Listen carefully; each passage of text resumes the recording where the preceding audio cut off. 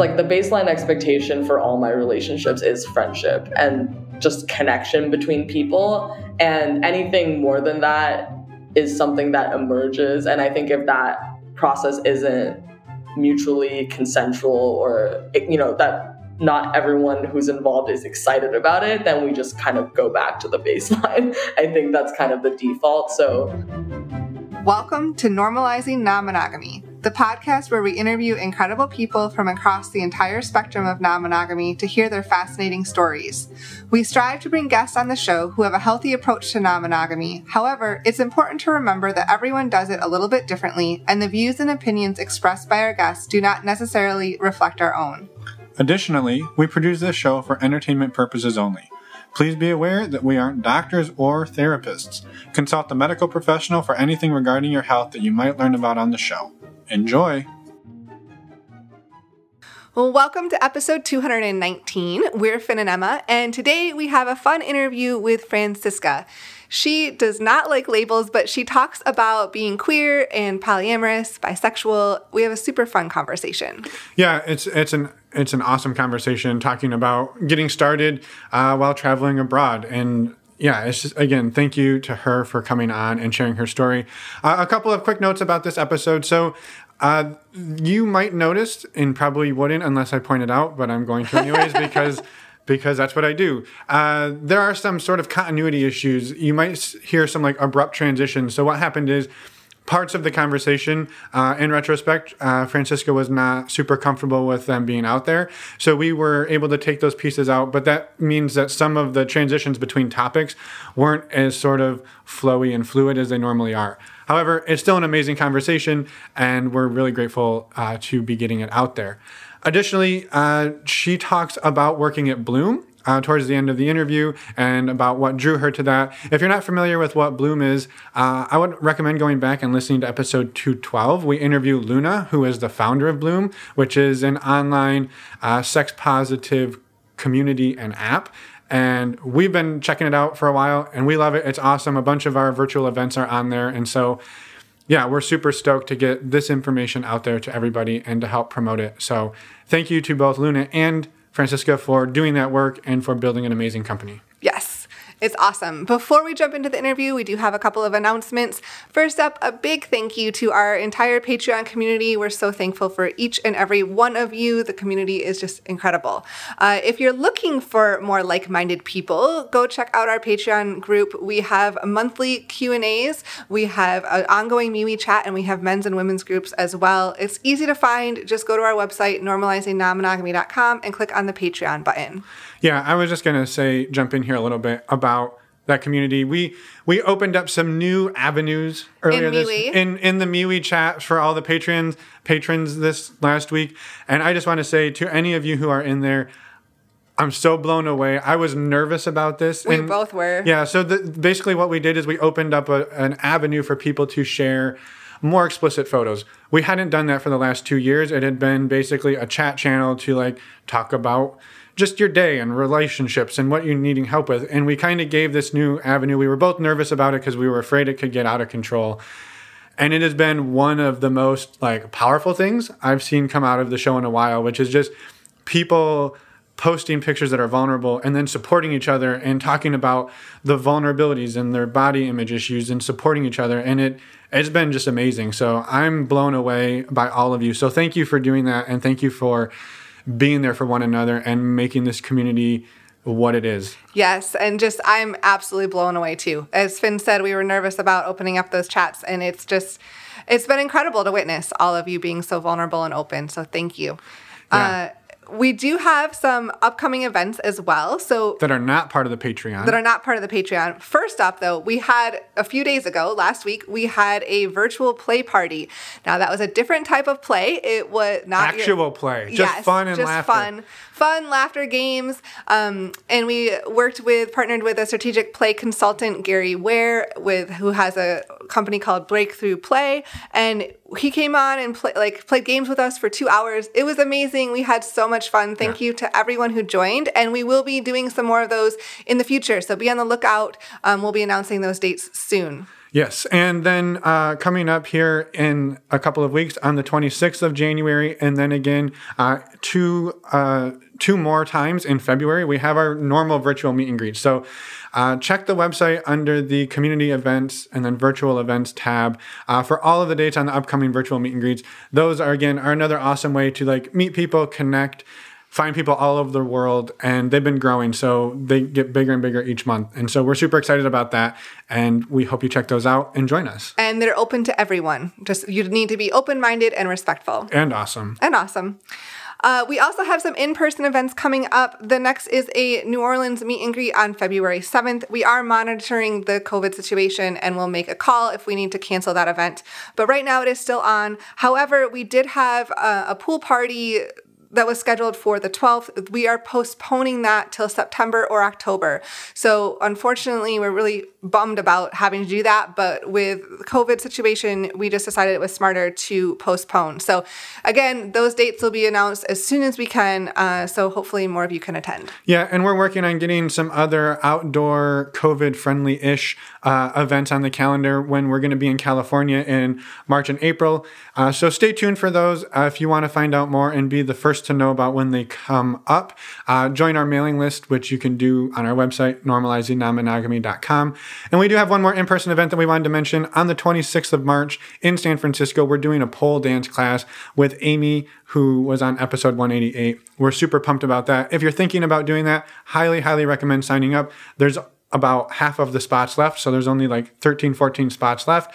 So if you want it, get in on it before it's sold out. Yes. And one last thing before we jump into the interview, if you want to check out our first ever video interview, Finn and I were part of our first time we ever talked about polyamory. Yes. Sorry to cut you off. Finn and I were part of the Alternative Relationship Summit put on by Sarah. She was on episode 217, so just a couple weeks ago. This was a free summit that happened last week. However, you can go and purchase the All Access Pass now to see all of the videos. She did an amazing job with all of these interviews. We highly recommend going to check it out. There's incredible speakers, including us. So links to go find her, the summit, are in the show notes or in your podcast player. Yes, go check it out.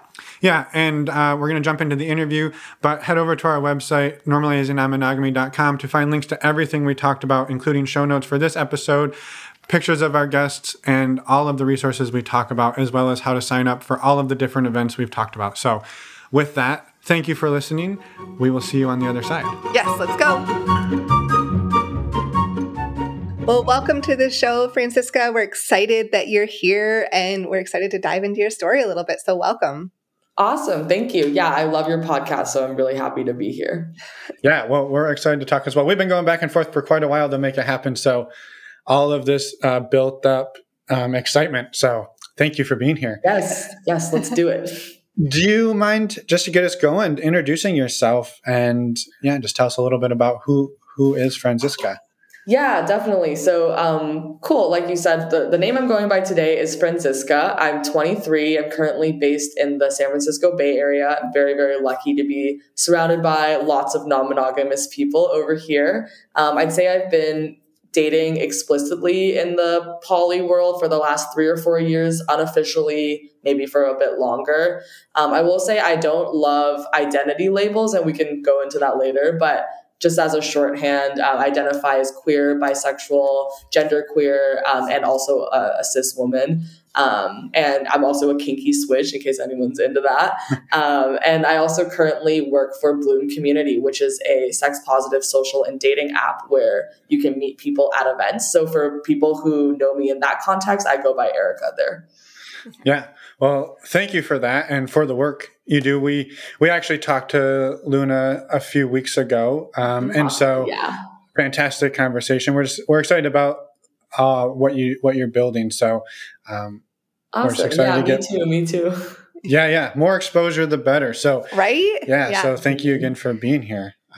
So we're curious, how did you get started in your journey of exploring non-monogamy?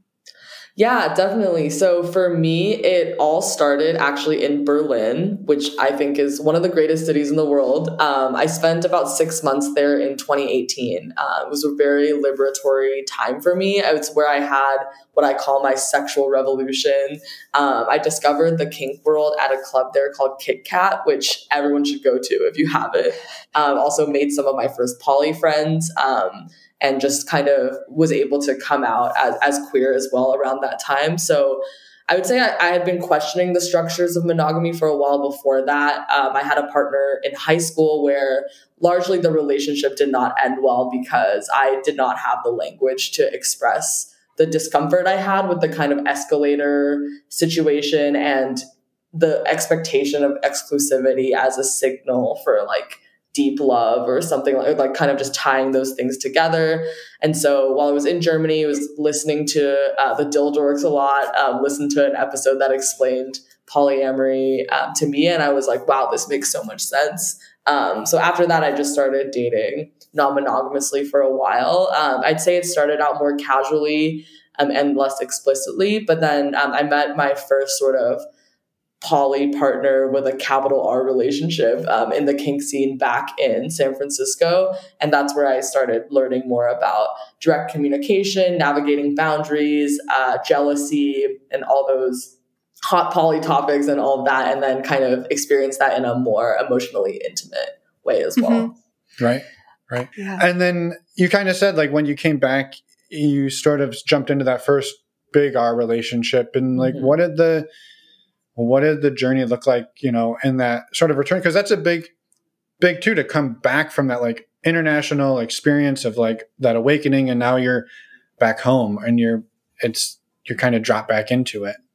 Yeah, that's true. I think when I came back, there was definitely like a period of maybe half a year where I was floating the idea of non-monogamy to people that I was dating, but it was more still in like a mainstream dating context. And I think a lot of the time when people are dating in their early 20s, it sort of, there's like that stage before you define the relationship where exclusivity is not really expected. So I had a lot more comfort kind of navigating that area, as none of the relationships I was kind of in even ever got to that stage. So I didn't really have to deal with it, if that makes sense. And then I think with the capital R situation, which was maybe, I'd say like 9 to 12 months after the whole Berlin discovery. So there was a period of navigation before that. I met that partner in as I said, in a kink context. So very much with the assumption of polyamory as kind of the default in the kink space. So that was a lot easier to integrate, I think, with the emotional development of that relationship as well. Yeah, you weren't trying to, you didn't end up dating someone that was assumed monogamy and go from there. You were already starting with assumed polyamory. Right, exactly. So that was a difference for sure. Yeah. Yeah, and I was curious, you made a comment that like when you're in those sort of early days of a relationship, that it's the expectation of monogamy isn't necessarily there, or exclusivity isn't necessarily there. And I'm just kind of curious because like I never did a ton of dating in like, I don't know, the monogamy world. And even when we did, like it was over a decade ago. And so I'm curious, like, and we actually just did an interview with somebody a few minutes ago. And one of the things they were talking about was like the transparency and the honesty about in those new relationships, like talking about like, yes, maybe the exclusivity is not expected, but it's also not really talked about. It's sort of like everyone just sort of, it's like, well, you're probably sleeping around, I'm probably sleeping around, but we're not really going to talk about it. Like, how is that like for you? Like, what is that actually like now? Because we have not done that. And I'm just curious, like, do you see that changing? Yeah, 100%. So I think earlier on, I was a little bit more avoidant about it. Now I'm like very front and center with it. And part of that is also because I fell in love during the pandemic and I'm now in a very deep kind of relationship locally. My partner that I mentioned as my first capital R relationship ended up having to move back to a different country during COVID. So that, we've de-escalated our relationship, but we're still very much in touch and, plan on visiting each other and, still catch up and all that. Never like quote broke up. But I now consider myself more kind of seasoned in the poly world. So when I meet new people, I am very upfront about it. And I think that that's maybe easier to navigate when you do have existing partners to bring up as kind of like, an introduction sort of situation, as in like, if you're not okay with me having a partner, then we should not be dating. But even like navigating it more on a solo level, I think what I would do is kind of go on rants about polyamory and my take on relationships on the first or second date, so that people kind of have that in their mind. And even if we're not explicitly talking about exclusivity because we're not like there yet, they know, going into it that to me, like exclusivity and commitment are not the same thing. And that they kind of like have those frameworks in mind. Another caveat that I pretty much only date in the scene nowadays, so these conversations are a lot more organic. in the scene, you're referring to the kink scene? Yeah, exactly. Yeah. Okay. Yeah. Well, and you live in the Bay Area, which is sort of an unfair microcosm of the country as well. Privilege in that, for sure. Yeah. So yeah, I can see how maybe somebody living in like Kentucky, rural Kentucky might be like, no, it's not that open here. So I can see the or pretty much anywhere else in the country. Most places. That is very fair. I'm very lucky with that. I will say I did grow up internationally as well. And so I came from different culture altogether. I grew up partially in Beijing, where the dating culture is very different. I was in an international bubble over there.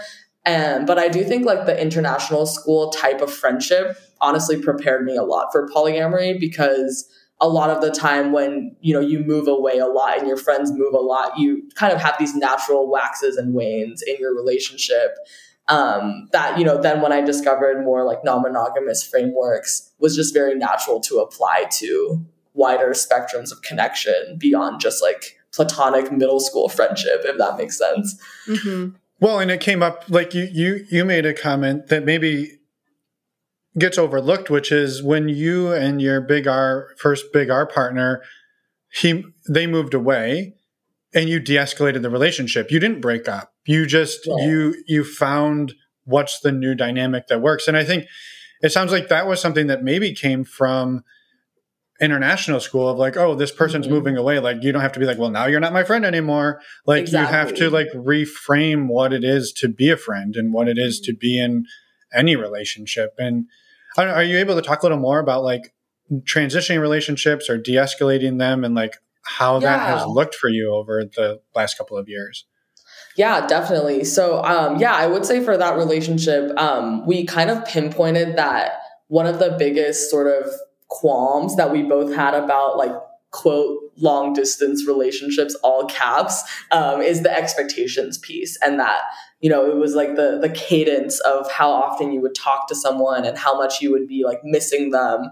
And also like expectations for the future. Like, are we trying to reunite at some point? Are we moving our lives in some sort of direction in conjunction with each other? And I think we had previously discussed that we would basically end things when my partner moved back to his home country, which was always the plan for him. And then when he was about to leave, we were thinking like, actually, this is not what we want. And what we want is to just continue engaging however we feel is natural. And then we can call it whatever we want after that. So basically what happened is we just had a conversation about expectations and how we're not centerpieces in each other's lives, and we're just going to kind of flow with that. And it's worked out really well so far. Was there a point at which like imbalance starts to happen where maybe one or the other of you is like, I'm feeling like you're way more important to me than I'm feeling to you. And like, where you're like, well, I'm missing you every day and wanting to talk every day. And maybe they're like, well, I'm good with like once a week. And like that kind of dynamic coming up. Yeah. So I think luckily that didn't happen for us. One thing that did happen, though, I think was more the speed of opening up in our respective areas. And so that's just something that we had to work through initially, as like one person was able to do more initially just because of the way COVID is. I honestly think COVID has been the backdrop of a lot of relationship negotiations in the last couple of years. Oh, totally. Not a great time for poly people, I will say, or anyone. But yeah, it makes non-monogamous relationships a lot harder in a lot of ways. Right. Yeah. Well, and that imbalance, right? And maybe that was really the overarching question is imbalance, right? Like navigating that imbalance is a challenge. And whether it's the speed of opening up or one person feeling more intensely than the other, like those are very real things. And then when you take and you add some number of time zones and a few thousand miles on top of it, it can really make that a challenge. That's true. Yeah. But I think if the baseline expectation is kind of just like non-romantic, if that makes sense, like the baseline expectation for all my relationships is friendship and just connection between people. And anything more than that is something that emerges. And I think if that process isn't mutually consensual or, that not everyone who's involved is excited about it, then we just kind of go back to the baseline. I think that's kind of the default. So I think that's kind of how imbalance plays into that as well. Yeah. No, I love that. Appreciate it. Yeah. Is there more, like, before we jump back to like the sort of the trajectory to where you are today? Like maybe the next thing would be like, where are you today? Yeah. And what did it look like sort of getting here the last couple of years? I think right now I'm in, like I said, a very kind of deep relationship locally with a different partner. And I think that's also helped me grow a lot because we have a relationship that's more like normal passing. Whereas my partner who's out of the country and we've always sort of been very alt and like in the kink scene and all of that. And that's how we met. And that's like who our friends were. But right now I think, my partner in San Francisco and we are very into each other. We have lots of overlapping friends and social lives. And I've introduced him to my family. We're emotionally intertwined in a lot of ways that bring up from an external perspective, like how is this actually polyamorous, if that makes sense? And then my response to that is that, what you see on the surface is not all there is, right? And, I am still in touch with my partner who lives in the other country. And I also have a number of what I call like ambiguous friends where, they're very close friends that our relationship may sometimes be sexual and sometimes be romantic. And all that's kind of within the scope of our relationship. And that's, we just have this understanding that we'll always love each other regardless of these ebbs and flows. Yeah. And that's important, right? The like your relationship for the most part looks monogamous, but you could say that, right? Like, well, if you're in a relationship with a cis hetero guy or something to that effect, like you also look heterosexual, like you're in a fairly heteronormative relationship on the surface, but that doesn't detract from like your queerness or your queer identity. Right. Yeah. I'd say, my partner and I are both pretty straight passing and cis passing. So that definitely plays into it. But I do think that while the relationship may look monogamous or even like within poly, like hierarchical, I would not classify it that way because it's been a very natural process for us. We haven't had explicit kind of rules about shifting dynamics, but rather kind of dealt with things as they came up. And there aren't any sort of overarching assumptions about where exactly it's going to go and what form it's going to take in the future, but rather just being grounded in the love that we have for each other and like knowing that we'll be connected in some way and that particular way will be figured out as time goes and as we both grow and change. Right. But in the moment, do you talk about like, here's the framework and here's sort of the ground rules of like, what we want this to look like right now, not necessarily like, well, we're aiming for this in 2 or 3 years, but like, hey, right now, like, I have these wants and needs, and maybe these things, maybe it's around health and safety, right? I know an easy one to go to is like condoms. Like, we've decided we're going to always use condoms with other people, but maybe not us. And I have no idea if that's your thing. Right. It's an easy black and white example to throw out there. Yeah, I think on it really things have come up on a case by case basis, but I think just when new people enter our lives, we kind of have a conversation about that and see how it feels and kind of gauge it. I wouldn't say we've really labeled anything on a larger level, if that makes sense. We do refer to each other as partners, but beyond that, we haven't really dictated boundaries necessarily for how far other things can go as a explicit rule that's always followed or anything like that. Yeah, that makes sense.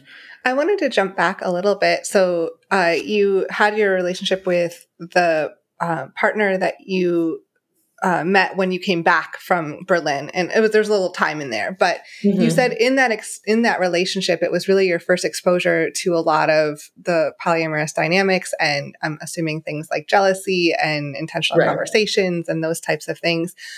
Do you mind talking a little bit about that journey of how you navigated some of those, I guess, hopefully learning experiences, maybe?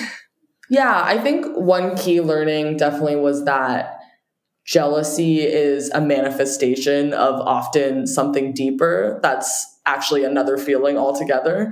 And I do think that's true in most cases. And in this case, I think it was, polyamory gave me the framework to then think, okay, well, I'm feeling this emotion towards my partner's partner, my metamor and whatnot at that time, and really interrogating what the root cause of that is.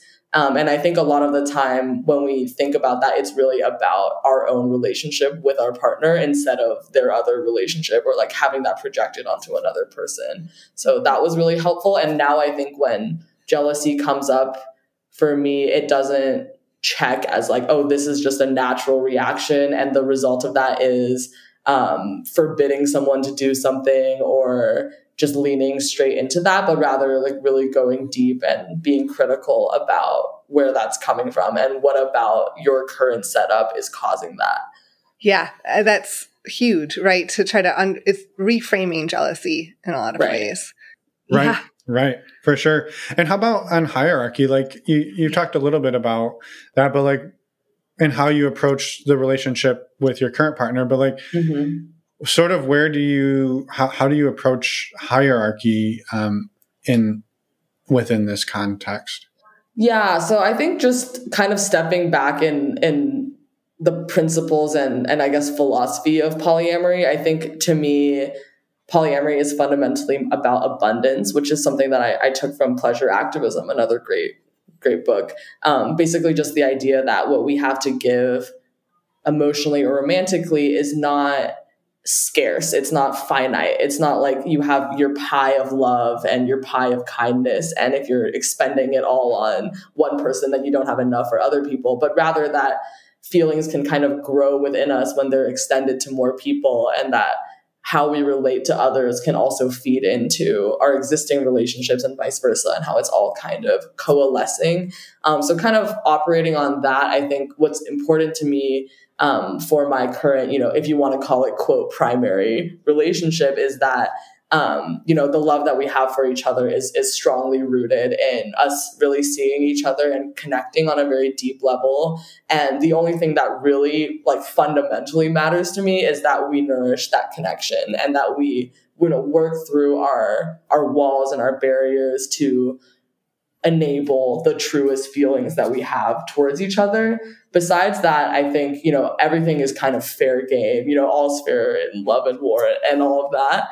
So I don't think I don't have the idea that, if my partner were to start dating someone else more consistently, which he hasn't yet, that would necessarily detract from, what's core and important to our relationship. And I think that if I felt like it did, then there would probably be another issue going on. I wanted to ask how open you are in your communities with non-monogamy and your relationship style. Yeah, so in my community in the Bay Area, I'm very, very open about it. As I said, I work for Bloom Community, which is, an app that's built around non-monogamous and sex-positive values. And I don't hide that from, my friends or the people that I engage with. How has exploring your sexuality gone over the last handful of years? Because it seems like something has been fairly new for you too. I think it's new and it's not new. My first queer experience, I was like maybe 14, 13, but I didn't like clock it as that until maybe 6 years after that. But it's been honestly, I think, very overlapping with all of these other experiences. So like the kink scene is very polycentric and it's very queer as well. And I think the fluidity of that has really helped me navigate all those identities as well. And just thinking, applying the lens of queer relationships and queer friendships to capital R relationships, I think makes it flow a lot. And it just makes a lot of sense, I think, for people who've experienced kind of queer attraction and like the ambiguity of like some friendships that then turn into other things, and that, there's a whole spectrum going on, the whole like spectrum thinking as well. And yeah, just like how things evolve and change as people evolve and change. Just for listeners, you've mentioned our relationship with a capital R a few times, and could you talk about what that means to you? Because I have a feeling people listening might not always understand that.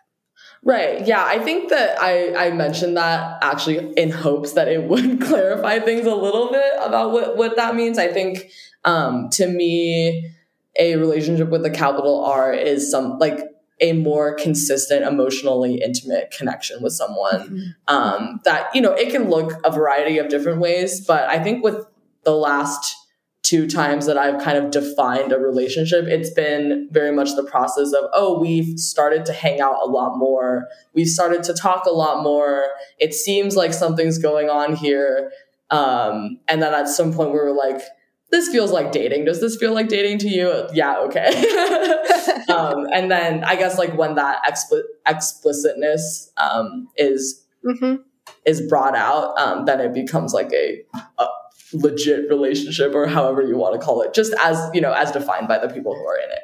Yeah, no, that makes complete sense. I just wanted, for any listeners who heard that term and were like, I don't know what that means, I just wanted to clarify. Right.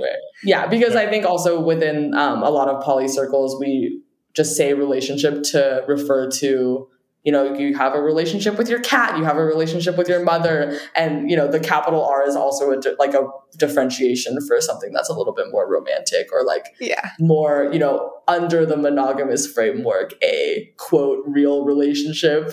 Not that I agree with that, but maybe looks a little bit more like that to onlookers. Yeah. No, for sure. And thank you for that explanation. I appreciate it. And so like over the last few years, as you've sort of gone on this journey, you've obviously picked up a whole lot of things, a lot of language, a lot of approaches, a lot of new ways that you look at relationships and hierarchy and labels and all the different things. How have you sort of taken that, what you've learned in the framework of non-monogamy, and like applied it outside into like your greater life as a whole?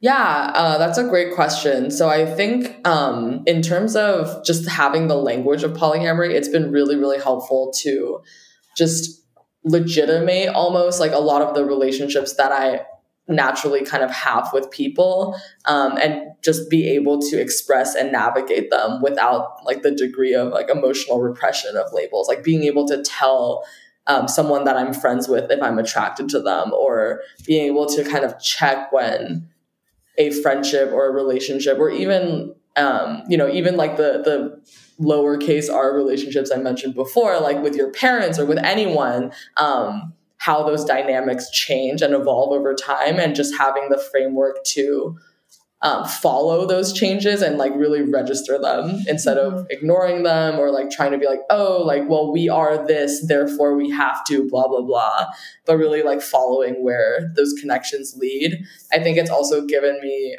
polyamory, that is the confidence to actually like navigate that with new people that I meet as well. So I think Now, when I meet people, I'm not categorizing them necessarily or putting them in a particular bucket, and I'm more just focused on, oh, I really enjoy this person and I want to get to know them, and I'm kind of open to wherever that goes. And that's also kind of how, like, why I think Bloom Community is awesome, is because the app itself does not dictate where your connection goes. So when you match with people, that you become buds with them, very neutral term, baseline of friendship, and then you can kind of take that however, in whatever direction you would like. So it's really cool to kind of see that value enshrined in my current work as well. And that reinforces how I also operate in the world. Mm-hmm. Yeah. And I guess that kind of leads into Bloom a little bit. And what made you interested in working for Bloom in the first place? And also, before you jump into that, do you mind talking to, like, for anyone who didn't listen to Luna's episode, right? Yeah. What is Bloom? What is Bloom Community? And, like, what does that look like? And then, to Emma's point, like, what drew you in there? Yeah, of course. Well, definitely recommend Luna's episode. Luna is the founder of Bloom, so she probably articulated this better. But Bloom is essentially a sex-positive and polycentric dating and social community and app, or a community that has an app or something like that, where you can go on there and have a profile and meet other folks who share the values of consent, communication, and respect, which are our community values, and also see events from event producers who we partner with and who also share these values. And then within those events, you can also see who else is going to the event and match and chat with them, and then also engage with the group chat there and kind of build community from there. Yeah. Awesome. Well, thank you for the overview, and have been checking it out ourselves, and we've got some of our virtual events on there, and we're moving some of our in-person ones on there as well, as makes sense. But what drew you to work there? Yeah, so that is also a good question. My background is kind of in social theory and social sector work. I am still early on in my career, but I've had a number of kind of work and internship experiences, all in the public sector, kind of trying to answer the question of, like, how do we change the world? Like, to be, the most basic cliche way of putting that, like, what are some ways we can enact positive social change? And I think, like, being in policy and nonprofit spaces has been both illuminating and frustrating for me, because it seems like a lot of the decisions that we need to make in order to change things are operating at a level that most people can't touch. So then that kind of brought me to a more community-based way of seeing things, and really just asking, okay, what can we actually do right now to create the culture that we want to see and kind of model that change within, just the people that we already know. And so with that kind of new mindset, I was looking at the communities around me that I've found, lots of liberatory experiences in, and seeing how I can contribute to that. And really just thinking that the more we can embody consent culture on that scale, the more we can spread that to broader society as well. And then the happier and freer people will be overall. Because I really do think that sex positive values like affirmative consent is just a huge part of how people should be respecting and treating each other in all sorts of contexts. I just wanted to be kind of part of that and see all the different people in the landscape of, like, working on creating that. Yeah, it's awesome. And it's beautiful. I don't know. I'm really excited about the app and the work that you're doing. Awesome. And I shouldn't just call it an app. It's a community. And I think there's so much potential there. And so thank you for doing the work that you're doing as well.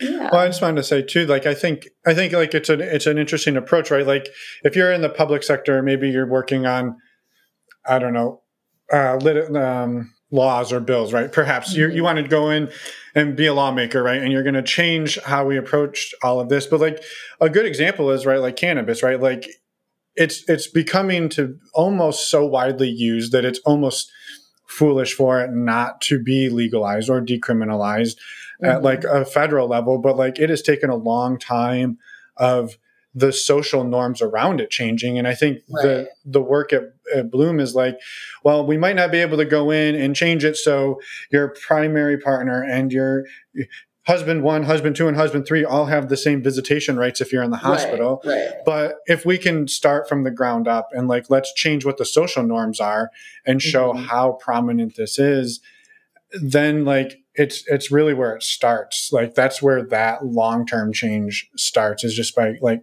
creating the new norm around it and increasing the visibility. So I think that's one of the things we love about that approach. So I appreciate Thank you. Yeah, no, actually we were having just like a team retreat today. So this is all in my mind. And what one of my colleagues said that I really resonated with was like, you know, even if you're not non-monogamous or polyamorous or like interested in that for yourself, like everyone can benefit from learning the possibilities of existence, and just knowing that, you know, how you are living now is not the only way that you can live. And that's also why, you know, people love meeting new people. People love traveling. People love like new experiences. And I think all that is to just kind of deepen our understanding of what's possible in this world and just understand like the way that we interact with each other as a society. It's not inherent. There are like spaces that exist where all this is kind of flipped upside down. And if you're more comfortable there, then please come join us. Like we love you. And if you don't want to, that's fine too. Right. Yeah, that's such a good point. Thank you for making that, because it's not that, hey, this is for everyone out there everywhere and we need to make everyone non-monogamous, but it's providing the opportunity for education and for that, hey, this exists. This is out there. These are people, these are options you can in challenging those social norms. Yeah. And I think honestly, consent education is so important. Can't overstate that. Oh, totally. Yeah. And that was one of those I was going to say when you were listing off like, oh, well, people can benefit from all these different aspects. Like, yeah, I mean, just breaking it down all the way to like consent, sexual health and safety, basic communication, like those are going to serve you in pretty much any relationship you have, from your family to your career, maybe on some different levels, but like, yeah, like the ability to like have clear communication, nonviolent communication, all the different things that get brought up, like they're so valuable across the board that it's just, they're almost impossible to navigate these types of relationships without them. Whereas you can muddle by for a long time out in a monogamous relationship without necessarily figuring out how to talk about STIs and sexual health, because it's really not a problem if it's just you and one other person. Right. Yeah. And I do think that, you know, I am friends with a number of monogamous couples who I think, you know, even though their practice of their relationship is quote monogamous, I don't think that it's necessarily the same as like the social concept of monogamy, because I do see it as like they've made an intentional decision here. And I don't know, my take is like, you know, if everyone in the world had perfect information, some people would still be monogamous, but it would be a lot less than there are now.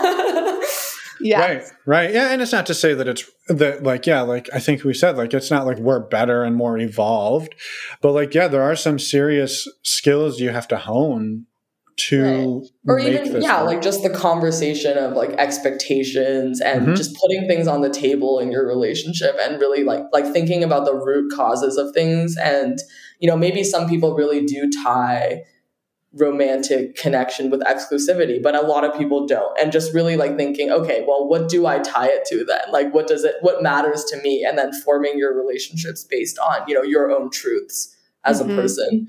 Yeah, totally. No, I appreciate all of that. Super awesome. Your work retreats sound awesome. I know, right?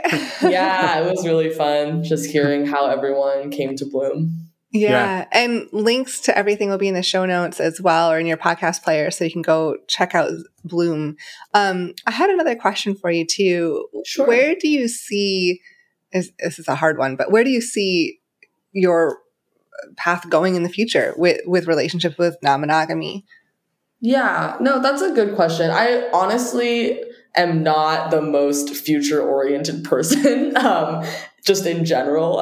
I think in my last job interview for the job I had before this one, the executive director of the organization asked me like what my goals were, and I was like, I actually don't believe in goals, and I had like this whole like rant about that. But I really do think like I'm taking things kind of one step at a time. What I do think helps me with that approach in the relationships that I have now is just trusting the connection itself as something that will ground and take it where it needs to go for all parties involved. Like I can't promise anyone where I'm going to live in 5 years. I can't promise anyone how exactly I'm going to want to relate to them. And I think in the more normative dating structures, that freaks people out. They would be like, oh, you have commitment issues. Like you're not able to like blah, blah, blah, blah. But what I can do is say like, I will always care about you and we will always be in each other's lives. And exactly like how that happens, we'll kind of have to see what the circumstances are. But just trusting that that's kind of enough is how I'm able to kind of navigate the ambiguity of the future with, the people that I'm dating, my friends, the idea that I do want to live in different places and that a lot of the people around me do as well. So I think having non-monogamy ground the fluidity of connections in a life that is, always changing brings me a lot of comfort and stability in a kind of roundabout way. Well, and I think it's one thing that just like is pretty awesome about it is it's a much more authentic, right, for you, right? Like, because it would have been really easy to be in that interview, and when that question came up, be like, well, here's what I really think, and here's what I know the person wants to hear. I'll just tell them what they want to hear. And you were like, no, I'm going to tell them what it is. And it sounds like you probably didn't end up with that job because you're working at Bloom, but like you wound up where you're a better fit for yourself and for the organization, because you'd have probably shown up there and been like, yeah, this, like, I kind of bluffed my way through that question. And now you're hiding it the whole time you're there. Like, that's not fun. Yeah, I think, authenticity is a big piece of it. And I do think that a lot of the times labels do kind of get in the way of that. And so I try to only use them in a way that feels authentic to me. And at least like right now, I don't really see myself in a monogamous situation. I also don't really have desires of like buying a house or like having kids or like, having that kind of life. But I also am not I'm not like vehemently opposed to each of those things on their own. It's more of like the overall vision, right? And so I used to be like, I hate marriage. I like, this is the worst thing ever. Like, but now I'd say I feel like very neutrally about it. As in, it just doesn't mean anything to me. And if there's a good reason to do it, there's a good reason to do it. And if not, then there isn't. And that's basically it. Yeah. So, middle path, as they call it in Buddhism. Yes. Right? Yeah. Yeah. Well, thank you for that. And I can understand not wanting to try to buy a house in the Bay Area, at least not quite yet. That one I think is more of I mean, I can say like, oh, I don't want to buy a house, but like the realities are also constraining over there. Right. If you do, have a commune with everyone in your polycule and go into a property together, or just like buy some land somewhere. My partner and I talk about this all the time. That would be amazing. And there are also financial reasons to be polyamorous. Yeah, for sure. Yes. Day and age. Totally. For sure. I do feel it's fair to be, if you live in the Bay Area, to be like, no, I don't even want a stupid house, to not be like, well, I could never afford a house in a million years anyways. So you can just play it as I don't even want it. Yeah. So. Yeah. It's convenient as well. Exactly. Yeah. Perfect. Well, I appreciate that. We appreciate everything you shared. Emma, do you have any other questions? I was simply going to ask, is there anything else that you wanted to get out there? And I'm sure that's what Finn was going to say too. Yeah, but you got to do it this time. Nice. I think just sharing a little bit more about consent as a core value of Bloom Community, because we talked a lot about consent education and how important it is. I think for me, it's really exciting and valuable to see the values of consent kind of built into both the company culture and the software itself. So we're always kind of holding everyone accountable to these standards. Practicing affirmative consent, asking before escalating intimacy, actively listening, only acting on a clear and enthusiastic yes with an exclamation point or a fuck yes. And I can just kind of see how, like, I'm not working on the technical side, but I do see, like, both as a user and as a coworker of the engineering side that, you know, we have our mutual opt-in butting and chatting. We have extensive community standards and a reporting policy. And we do kind of partner with events. The part that I do work on more closely, event producers that share our values so that, you know, members can be confident that they will be safe there. And as we kind of expand to more cities and to more kind of segments of events, we hope that kind of the consent message remains first and foremost, and also as something that really could benefit everyone beyond even just the existing sex positive communities around the world. Yeah, love it. Yeah, it's amazing. And so it's such important work. And yeah, putting the consent first is, thank you. I don't have a lot more to say other than thank you. I appreciate you adding that too. Yeah. Well, and if there is not anything else pressing, we can let you get along with your afternoon. We will go make some dinner, and we will say you're always welcome back on the show. And we're excited to get the word out about Bloom and continue to help grow that community. Awesome. Yeah, we're really excited too to have a couple of your virtual meet and greets in our system, and hopefully some in-person ones too in the future as we continue to grow together. Yes. That's the plan. We're excited. Yeah. Awesome. We're excited as well. So thank you again for coming on and sharing your story and for everything you've shared. Yeah. And have a fantastic afternoon. Thank you. You too. Thanks.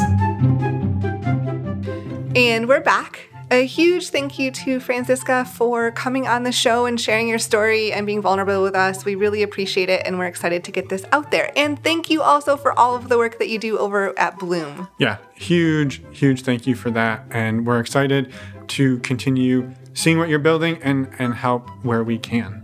A quick reminder that we have virtual events, in-person events, all on our website, normalizingnonmonogamy.com. Click on the community events tab and you can find all of the information there. We'd love to have you join us. You can also find information about our Patreon community on our website, as well as podcast show notes and contacting us. All available on our website. If you would like to come on the show, or if you have any questions, have any feedback, we'd love to hear from you. Send us an email, send us a voicemail. And one other thing you can do while you're on our website, check out the resources tab. This is where Emma and I put all of the things that we love and use to help make our lives better. And one of our favorites is how we get tested for STIs, which is a service called stdcheck.com. You've probably heard us talk about it before, but that's because we love it and we use it, and it's amazing. It's affordable. It's easy. It's simple and easy. All of those things. You can't beat it. So yeah, check it out. It is about $130 for a 10-panel test.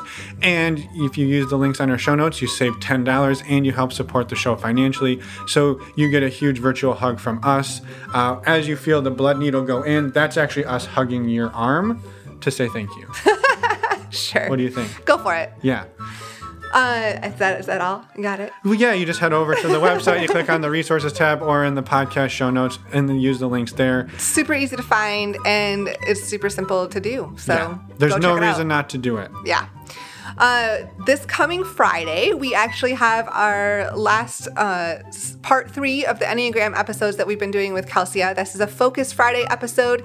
As we talked about a few weeks ago, we're bringing back Focus Fridays occasionally, and this is the 3-part Enneagram episode. So go check it out. We loved the conversations that we had with Kelsia. We're super excited about getting them out there.